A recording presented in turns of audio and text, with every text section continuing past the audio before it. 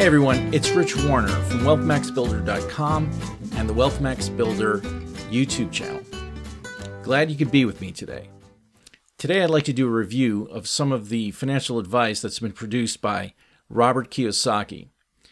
Now, Robert Kiyosaki is the famous author of the best-selling book called Rich Dad, Poor Dad. And this is a classic book that I think everyone should read who has an interest in personal finance. Now, Robert Kiyosaki also has a YouTube channel where he shares with us some of his insights into real estate investing and into becoming your own boss. Essentially, he's taking some of the guidelines that appear in Rich Dad, Poor Dad. For example, he's a big-time entrepreneur. Kiyosaki hates to work for other people, and he doesn't think it's the best way to create wealth. He finds that if you work for somebody else for the rest of your life, you're never going to make more than what you need to basically pay your bills. If you want to create real significant wealth, Kiyosaki says, you should try to become your own boss. Become an entrepreneur. And what I've noticed over the years is that not everyone has what it takes to become an entrepreneur. Not everyone wants to go out and start their own business. It takes a special type of person to want to go out on their own, to take the risk, to raise capital. Sometimes it's their own capital, sometimes it's borrowed money. Regardless of where the money comes from, it takes a lot of risk and responsibility to go out on your own and try to start your own business. I honestly don't believe that most people have those traits to succeed in business on their own.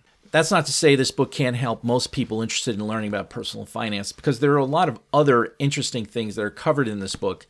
For example, one of the things that I think is very valuable is to understand that there's a relationship between a net income statement and your net worth statement or your personal book value. You know, your net income statement is simply the total amount of revenue that you take in or income that you generate on a monthly basis minus your total expenses. So if you're generating more income than you're using up in expenses, you have a net savings, and that is known as a budget surplus. The opposite would be as if you're spending more than you're generating in income, in which case you would be generating budget deficits. And there's an interesting relationship between your net income, your surpluses or your deficits, and your assets minus liabilities, otherwise known as net worth. And they are interrelated. And that in itself is a very worthwhile discussion, I find, in this book. So there are also some other gems of information, personal insights that Kiyosaki shares with you that he's learned from his rich dad, so-called, as well as some observations that he makes about his poor dad. So it's a worthwhile read. But as a personal finance teacher and investment manager, I feel it's my responsibility to share with my students and viewers my personal opinion and insights about some of Kiyosaki's financial advice, some of which I find to be highly questionable. Now, if you check out Robert Kiyosaki's YouTube channel, you'll notice that, he's a very likable guy, very friendly. He has a genial, likable character, and he just comes across very well on the screen. So among the more questionable bits of financial advice that he shares, and this one happens to be more about careers, he says that you shouldn't follow your passions. You should just do what it takes to help you make money, which is surprising considering that in this book, Rich Dad, Poor Dad, he advocates going into business for yourself. So my question is, how can you go into business for yourself if you don't do what you really enjoy and have a passion for? How can you be good at something and be competitive at something if you don't have a passion for your business? So that seems a little bit contradictory, for example. Kiyosaki also suggests that, having a job, a 9-to-5 a job where you work for somebody else is a dead end. But in fact, it's a great way to build up experience.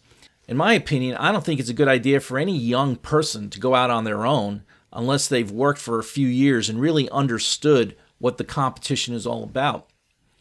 Why not get a job first at a company that does what you're interested in doing? I'm talking about the non-medical profession here, non-legal profession.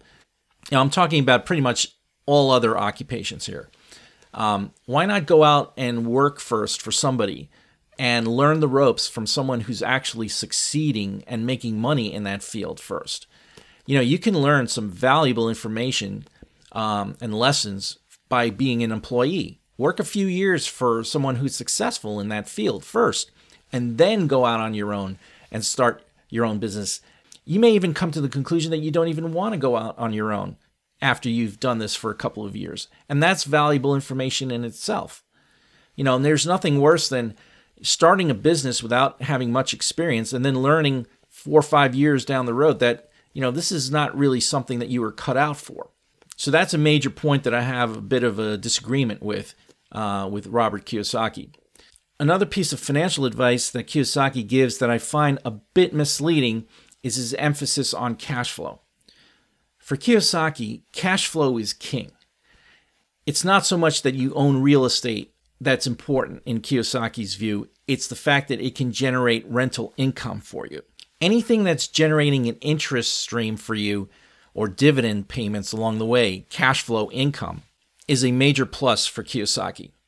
But this overlooks the point that Kiyosaki himself has over $600 million in debt for his real estate properties.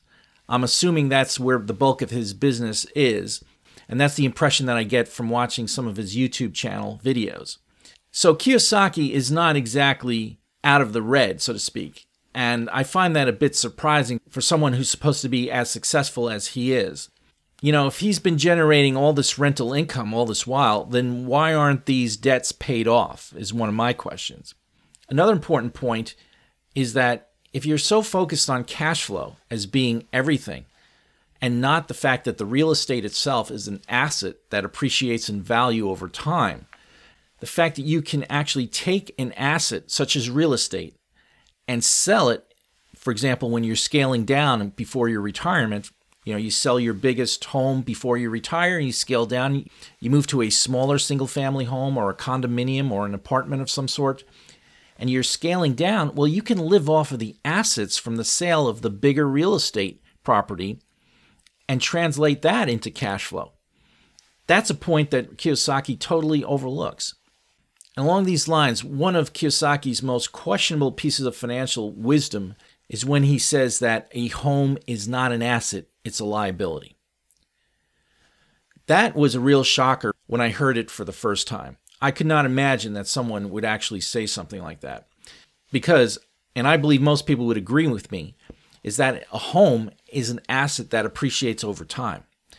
You may have a mortgage on a home, and yes, it may not be generating rental income for you, but the fact that you can pay off the mortgage over a certain number of years means that that liability is not going to be there forever, and your equity in the home will actually increase over time as you pay down the mortgage.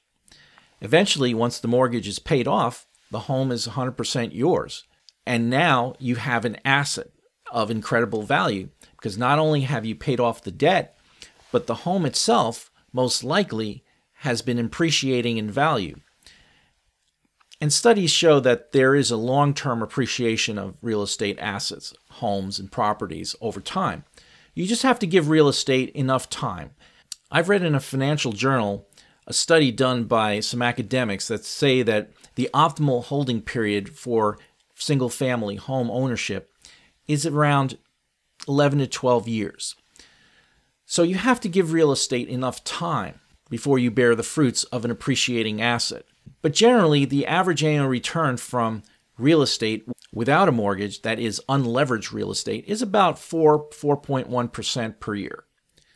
With a mortgage, you will magnify or lever those returns significantly. For example, if you put 25% down on the value of a home investment, you're talking about 4-to-1 leverage in that case. You're going to magnify your average annual returns from 4.1% to something like 10, 11, even 12% per year. But along with leverage, there's always volatility and risk. And that's something I don't want to go into too much detail today, but I just want to let you know that I disagree with Kiyosaki when he says that a home is a liability. To me, that's a lot of bunk. I've personally observed my parents' experience with real estate over the years. Now, my parents are not financial gurus by any means, and they did not invest in stocks and mutual funds and such over the years. However, they did very well simply owning single-family homes over time. They would purchase a home, take good care of it, make improvements along the way, and over 8 to 12 years, sometimes 15 or 20 years, my parents would sell the home and then buy a bigger one. And then at the very end, my parents scaled down. They bought a smaller single-family home, and I am currently their fund manager. I am managing their retirement assets in a diversified conservative asset allocation. So my parents did it without rental income. They did it precisely because the property that they owned at the time was an asset, not a liability. Also, the first home that my parents purchased was a multiple dwelling. It was a 3-floor apartment complex, and we lived on the middle floor, and we rented out the 3rd floor and the 1st floor. So my parents had 2 sources of rental income that helped pay off the mortgage. So one might ask, well, why didn't they continue to buy rental income along the way? And that would have helped generate more income along the way, and they probably would become much wealthier than they would have by just owning single-family homes and then selling them. Well, the problem is that being a landlord can be a major pain in the butt. My parents swore after their first apartment building, multiple dwelling experience, after 10 years of doing that, they promised themselves never to do this sort of thing again. They got so fed up with dealing with all the headaches and hassles of being a landlord. Everything from abusing property in the homes, in the apartments, appliances being broken, paint jobs, that carpets having to be refurbished, replacing doors that were kicked in, abusing utility rights. For example, running the heating at high levels while having windows open in the middle of the winter. Things like this really annoyed my parents. And at one point, my parents were very concerned with one tenant who had lost his job and who was facing economic hardship and wasn't going to be able to meet the rental payments. But these experiences raise some very important questions. Do you have what it takes to be a landlord? Do you know how to deal with problem tenants? Do you know how to draw up contracts for leases? Do you know how to find valuable property that has rental income potential and that can appreciate over time? Not only are you up against all the many people who've taken those rental income crash courses in real estate and who are following the step-by-step plans outlined in these crash courses, you're also up against professional money managers. These are real estate investment property holders, private equity, institutional real estate investment trusts, hedge funds, who hire professionals to manage properties for them, but also are on the lookout for good investment opportunities. The point I'm trying to make is that it's extremely competitive out there, and you may not have what it takes on your own to become a good landlord in order to generate consistent rental income. Don't forget, there are a lot of expenses along the ways. You have to pay for legal expenses. You have to pay for maintenance. You have to hire accountants. You have to learn how to negotiate with lending companies in order to get financing to buy rental properties, etc., etc. So just as I think that not everybody can be an entrepreneur and make it on their own, as outlined in Rich Dad, Poor Dad, but also I find that it's very competitive to be a successful landlord these days. You really have to know what you're doing. And I don't think the average person out there has what it takes to compete in rental income real estate. Some other points that Kiyosaki makes that sort of rub me the wrong way include statements that he pays little, if any, taxes, and he seems to be proud of it. It's kind of reminiscent of a presidential candidate that we heard about in 2016 who bragged about not having to pay all that much taxes, and that if you pay a lot of taxes, you're stupid. Well, I happen to disagree with the import of that message, because not only is it uncivic, but it's un-American. Here's my thing about the libertarian argument. Minimize the size of government, pay minimal taxes. Here's the problem. It's precisely because we pay taxes that we have a police force and fire departments that help protect your private property. Indeed, one of the cornerstones of capitalism is private ownership.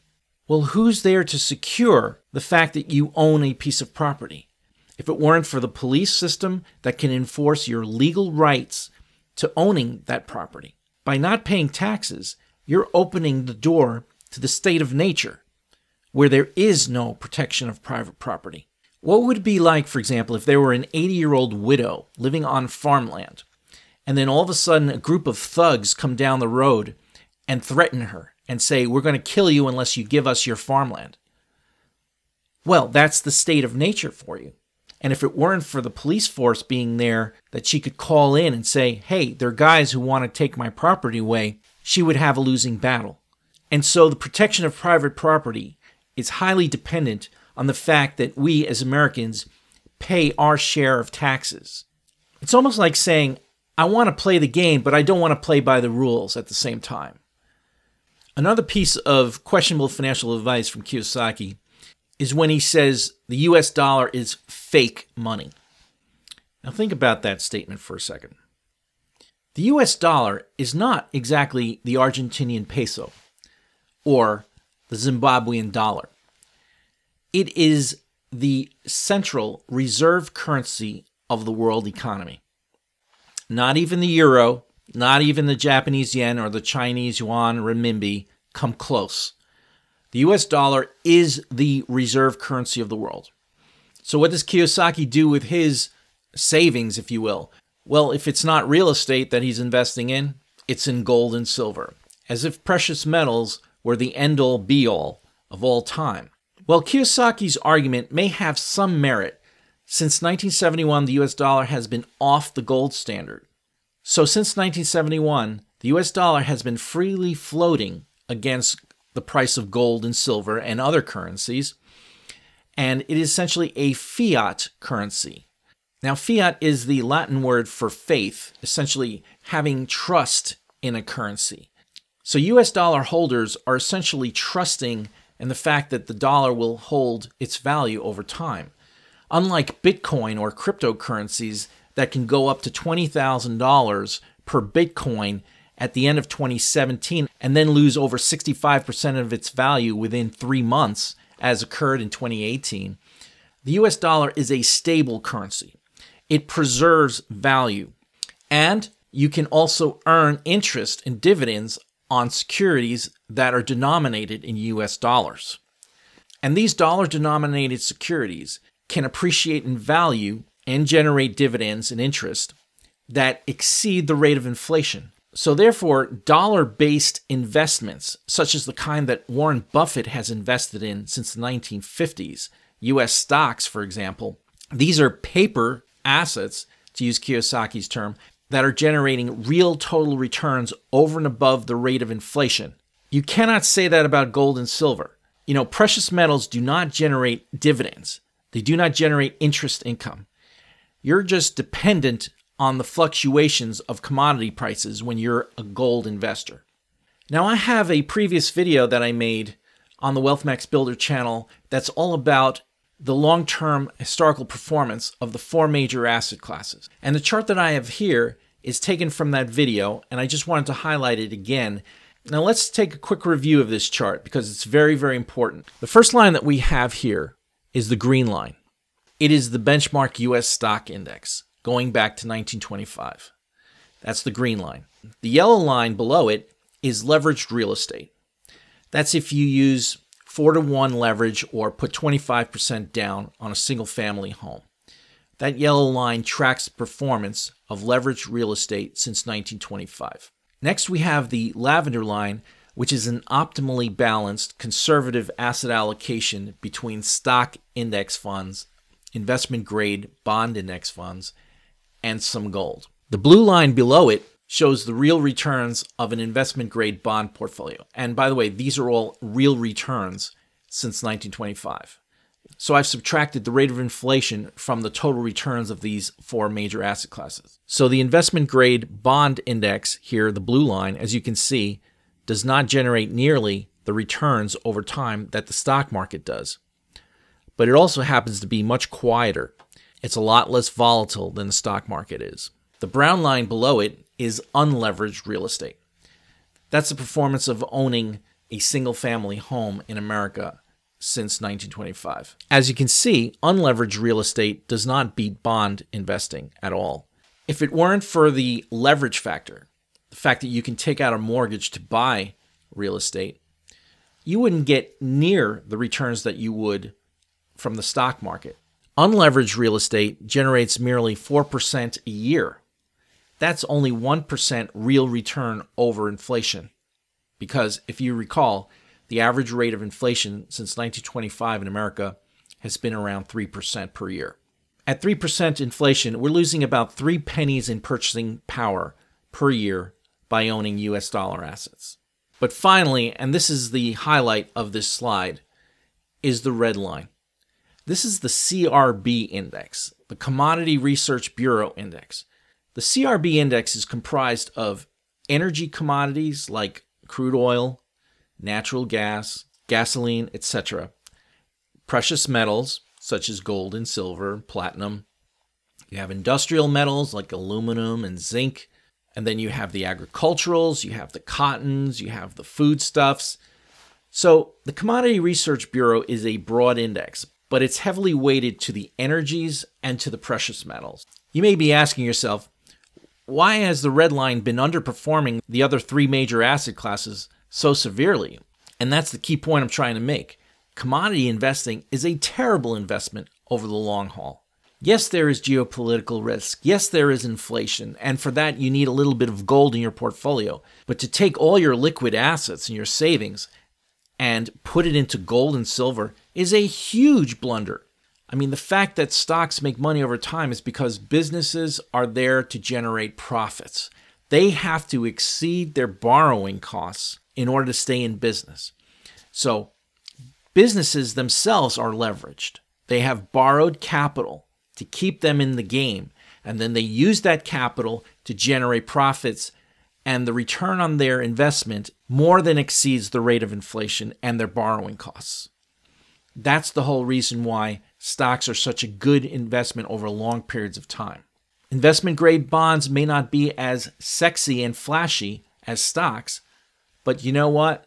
They do the job for balancing out your portfolio returns, and they also provide some yin-yang effect during bear market periods. I talk about this interaction between stock indices and investment-grade bond indices in other videos on the Wealth Max Builder channel.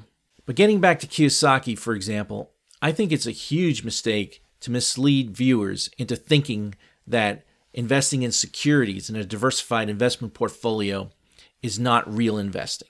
All you have to do is look at Warren Buffett as your example. He's worth over $80 billion last I checked, and he did it by investing in solid companies as a diversified stock investor. And with all due respects, Mr. Kiyosaki, Warren Buffett doesn't have over $600 million in debt as a real estate investor. If you're an investor type who likes to read articles and reports on investing as I do, you probably come across a recent report that states that 99% of Warren Buffett's wealth materialized after his 50th birthday.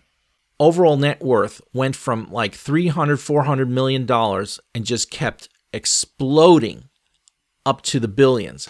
And today, Warren Buffett's worth over $80 billion. Now, the reason I bring up this example and what this chart really shows is the power of compound growth. Compound growth is when you generate returns on your investments that have already generated returns for you. That means you're experiencing growth on growth. You don't get that with simple investing or simple interest, where you generate interest per year and then you live off the interest. The fact that you're plowing back the returns on your investments in the form of dividends, interest, and as well as capital gains, you're plowing it back into your investment portfolio and then generating returns on those added returns as well as the original investment principal, which means that over time, the future value of your portfolio is going to explode the longer you invest. Think of it as a snowball running down the mountain.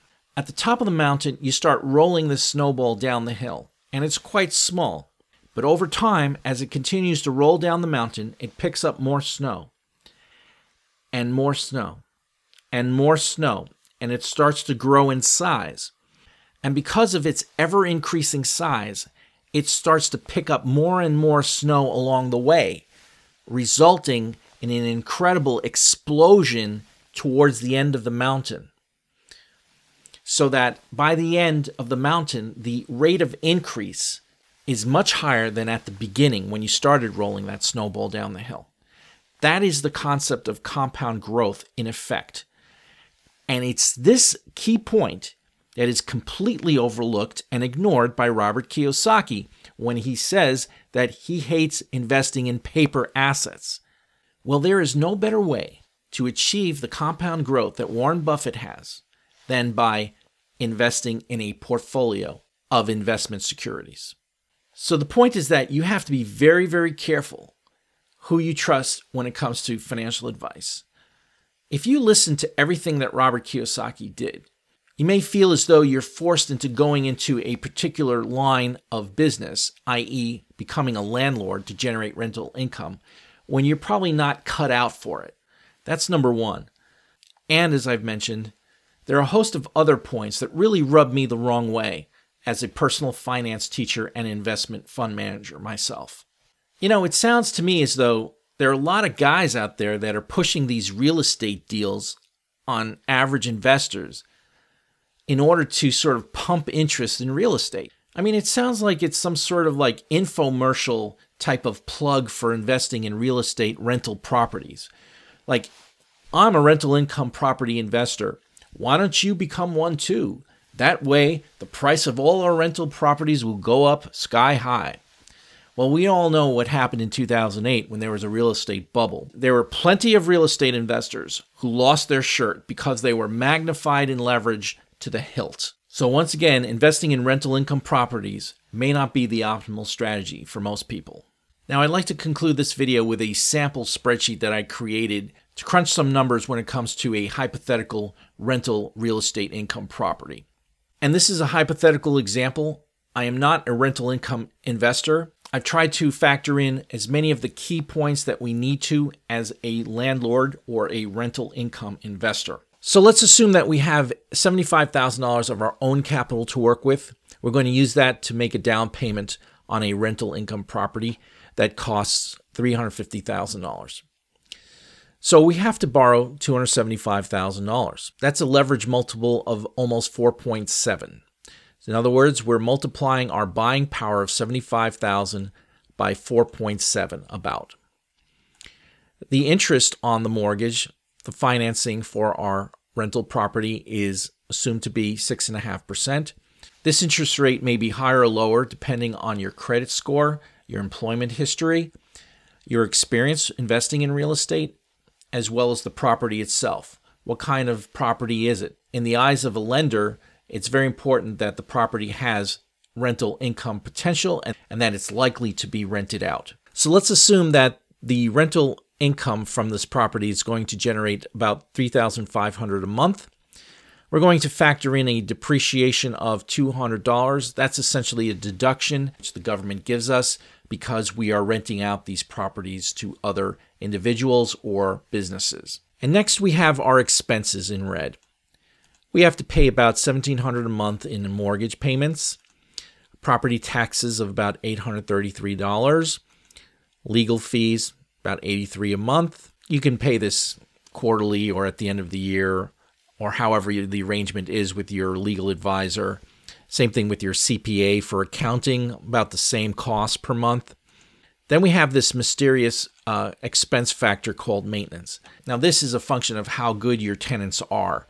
You know, are they taking care of the premises or are they mangling it and destroying it? Do I have to replace furniture? Do I have to replace carpeting, the walls, the electric system, the plumbing system? All of this has to be maintained over time. Repainting the walls, the doors, etc. have to be maintained over time as well. And we also have to pay home insurance. So assuming that we can get a rental income of $3,500 a month, in this example, our net income or cash flow from this investment is $253 a month. That equates to a cash flow return on investment of about 4% a year. Now, last I checked, a high-yield bond fund can give you higher returns than 4% a year. We're talking 4.5%, 5% in some cases. Even an investment grade long-term corporate bond fund is going to give you about 3.5% today, or closer to 4%, depending on the credit class of the investment portfolio. But 4% from rental income in real estate is nothing exceptional. It's nothing to write home about, but it's still a decent positive number. But as you can see, where we really make money is in the appreciation of the property value itself. Not as much from the rental income, but as my parents experienced over years, simply from the appreciation in the real estate. But if we assume 3.5% appreciation in the property over a set number of years, call it 30 years, then your total return per annum is going to be 20% a year. And that's principally due to the leverage factor, to the fact that you've magnified your buying power of $75,000 to $350,000 by borrowing $275,000 or 4.7 times your principal. Well, let's say our average annual returns from real estate are now closer to 0%. When we type in 0%, you'll notice that we're only getting 4.1% returns from a rental income property. What saved us during the bad periods is the rental income, okay, of 4% returns. You're getting no return from your appreciation of the property. It's all coming from the rental income. Likewise, if we assume that you bought near the bottom of a real estate bubble, let's say you bought it near the bottom and then you're experiencing closer to 7% returns per annum, well then your total return on your investment is due principally to the appreciation of real estate, and now your returns are close to 37% per year. Now that's something to write home about, but it's very hard to, number one, call the bottoms of a real estate cycle, and as I suggested earlier in the video, it's very hard to compete against the professionals who have dedicated teams of property managers, legal experts, and access to capital, and they can snap up valuable property near the market lows better than we can. So I decided to include this financial analysis of this rental income property situation because it really does pay to crunch the numbers a little bit and to get a feel for what it is that we're really getting into. And I will include a link below this video to access this spreadsheet if you'd like a copy of it. Just click on the link below the description of this video and it'll take you to a Google Drive where you can download the spreadsheet and you can plug in your own numbers if you like. Or you can design your own spreadsheet similar to this one. Well, that's all I have to say about my experience reading and coming across some of Robert Kiyosaki's videos on his YouTube channel. I think there's some good information here and there that Robert Kiyosaki shares with you. But as with everything on the internet today, I think you really have to pick and choose the right bits of information and decide for yourself whether, in fact, it makes sense for you. Well, I hope you enjoy this video. If you did, please like and subscribe to the Wealth Max Builder YouTube channel.